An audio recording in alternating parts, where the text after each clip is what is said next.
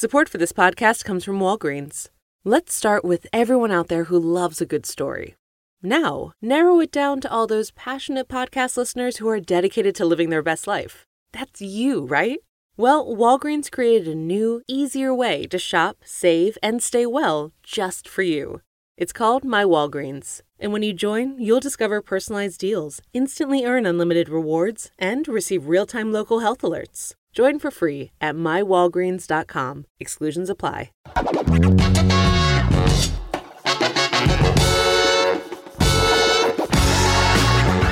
This is it. Hello and welcome to Classic Black Dude with your host Clark Jones, a.k.a. Pod Strickland. The man. I'm very excited, man. We got off to a great start with the podcast. We want to send a big shout out to, first of all, Studio 71. Also, Langston Kerman, Rob Hayes, Alicia Cowan, Brandy Denise Bowen, and my man, Dr. Ulysses Burley, who came through talking about the proper way to eat butt, which is a very important topic. It's current, and I want y'all safe. You know, we covered a lot of things. We did health, we did comedy, and we had women on the show. How about that? It's been a kind of interesting month for me, you know? Like, I hate to get into too much of my personal stuff. I do it in my comedy. But it's been crazy with the passing of John Witherspoon, a legend, one of the most classic black dudes. Bang, bang, bang. Coordinate, right? He passed away recently. I was involved in the shootout. I wasn't shooting anybody. I was just in the middle. A little crazy thing happened in Virginia. I only give the lead in to what happened because I want y'all to hear me talk about it when I make it into a joke. Big thank you to everybody who sent me love and affection. I made a donation to the Susan G. Komen Cancer Center. My mom was recently diagnosed with ovarian cancer, so I was in Chicago by her side, and it's different. You know, like a lot of people have a lot of things that you talk about when it comes to age, and people are afraid of aging and getting older, but there's definitely a time difference or an energy difference between before you take care of your parents and after. Like, my mom's a superhero to me. I've never seen her sick, never really seen her have more than a stomach bug for more than a day. So to see her in a hospital and see her worried, or see her down, and see her emotionally in a different place, that was a test for me. But what happens is, and it's kind of like, I guess it's like, I don't have kids. I don't even have a prospect of having children right now, as far as I know, thank God. But like, a lot of people say they're scared to have kids because, you know, it's like, oh, I'm too selfish and I wouldn't be ready. And it's like something kicks in automatically. Like, just being there, this switch turns on, and you're like, man, everything that you think about your mom, everything just comes back to you, and you're just like, okay, well, I'll be the strong person. And I went numb to any type of emotion because I didn't want to get too excited. I didn't want to get too down because everything was good when I first got there, and then there was a setback, and, you know, that's the worst thing. Going backwards is the worst thing. But this is a big shout out, like I said, Susan G. Komen Center for cancer, and that's why people walk, and that's why the NFL players wear pink, I believe. I don't know. But make sure you make those donations in lieu of flowers to anybody, even if you don't know anybody being affected by that. The more money, the better, because that's where we are. Pod Strickland, very happy. A lot of people ask, you know, after the release, like, what is Pod Strickland based on? It's based on a very great player named Rod Strickland, who played for the Bullets back when he was the Bullets, and Portland Trailblazers out in Portland. And he's just one of those solid dudes from the 90s. If you're a Wu-Tang fan, you know Ray on Triumphs, he ended his verse with "Made him jump like Rod Strickland." But I'm Pod Strickland because I'm classic from the 90s. But I'm remixing it for the current time. A lot of black dude news happening right now. Stephen A. Smith, congratulations. I think the deal is $80 million. ESPN, he deserved it too. He been carrying that network. I love Stephen A. Smith. I love the banter with Max, and he was saying that he preferred to work with your favorite and mine. What's my man's name? Who are you talking about? Who's his who he started with? Not Max, but before Max is Skip. Him and Skip. That's what really got me into the sports banter back and forth. on ESPN, man. But congratulations to that dude. There's a lot of other things going on. College athletes in California, laws already been passed. They're going to start getting paid. Amateur athletics. In Baltimore, there's a program where yoga is being taught to young black men as a way to, ease some of that stress. Baltimore's rough, man. I was just out in Hampton Roads, and that's where had a little incident out there. It's different. I grew up in Chicago, so if I'm saying that shit is rough, then that shit is rough. And Drake just got booed at a concert, and that's a great intro for our guest. Drake getting booed? Drake getting booed. You gotten booed? I have never gotten booed in my life. You get booed on Twitter. Just by Lakers fans. They don't count. Everybody comes out. You're a big shit talker on Twitter, and that's why I wanted to have you on the podcast. You got some credentials out there. She is a podcaster for The Athletic and a huge Chicago Bulls fan. Please don't even lie. Don't even lie about that. Don't even lie about that. Like, no. She loves that. She loves a good, solid game plan on offense, four corners. Not for all this freestyling. She hates James Harden, I believe. None of this is true. None of this is true. I don't hate James Harden. The athletic part is true. I don't hate James Harden. I think it's annoying that he baits for fouls and then we have to watch it. It's just like a caricature. You don't like his defense? What defense, though? This show is all about defense and sports and the old fundamentals. We ran the clock out and we loved it. That's good basketball. I grew up listen, Kobe Bryant is my Jordan, okay? And I have arguments with people about this all day. That's why I argue about Jordan versus LeBron. And I don't care. It's not emotional to me because I don't love Michael Jordan. I never grew up like that. His time was a little bit like I was a kid when he was winning championships. I always knew he's great. I still think he's great. I still think he's the best to ever pick up a basketball. But my guy was Penny Hardaway. My guy was Kobe Bryant. That's me watching. I saw that while I was actually playing basketball. I wasn't playing basketball when Jordan was double pumping over the long arms of Sam Perkins, as he once said. So I don't have a horse in the race. So who do you say? I know this is before your time. Who is the GOAT of basketball? Let's just get straight to it. I've been on record saying both Michael Jordan and LeBron James, and I go back and forth between all of them. Yeah. I'm going to say LeBron James. Oh, God. I'm going to say LeBron James. This has been a fun podcast. We want to thank our guests for coming through. There's really nothing she can add at this point. Why do you get so offended when people say LeBron James, because it does not make any sense. It's like the dichotomy. It's two. Some people are numbers people. Some people are emotion or passion people. I'm numbers, right? So 3 and 6 is just never going to be better than 6 and 0. Even 3 and 0 wouldn't be better than 6 and 0. It's hard when you're talking championships when you're looking at two different generations. This whole True. rings culture, who am I taking, player versus player? I would take LeBron James any day. Here's the thing. I think that with each generation, it's better, or it's a better chance that you're becoming better, right? So the game evolves and becomes better after the generation. So, while Bill Russell in that time period, the 50s and the 60s, was this phenomenon. He was averaging, 19 and 9 or whatever? He was doing Chris Bosh numbers, and people were like, this is the greatest basketball player of all time. But he was Chris Bosh at his best. He wasn't as good as Barkley in his day, and he was playing against postmen, right?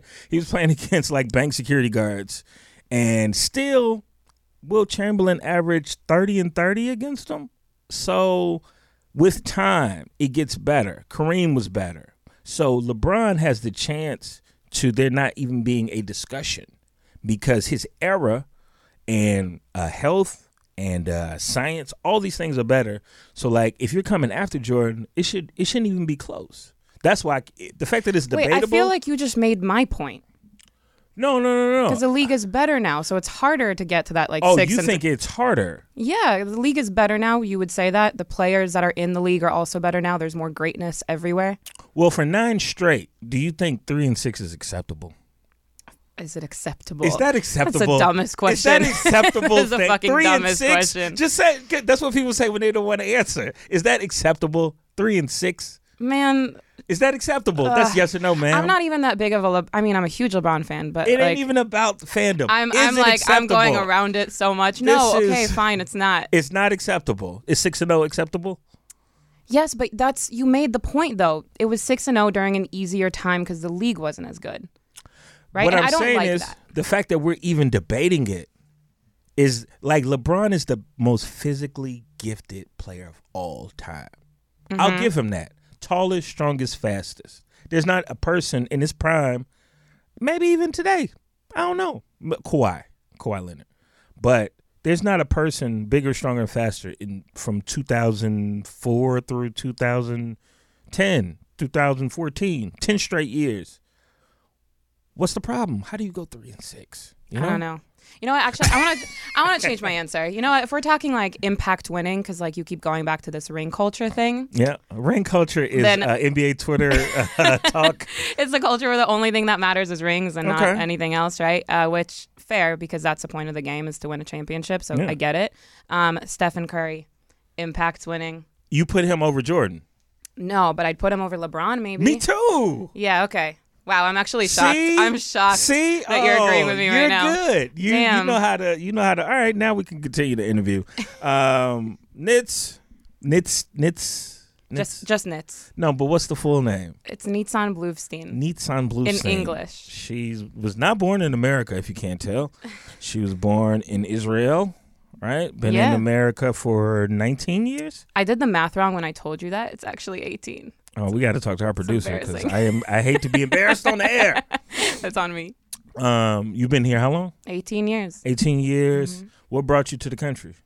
Well, my dad's job, but really, they kind of lied to us. They were like, oh, his job's moving to America, so you guys have to move too.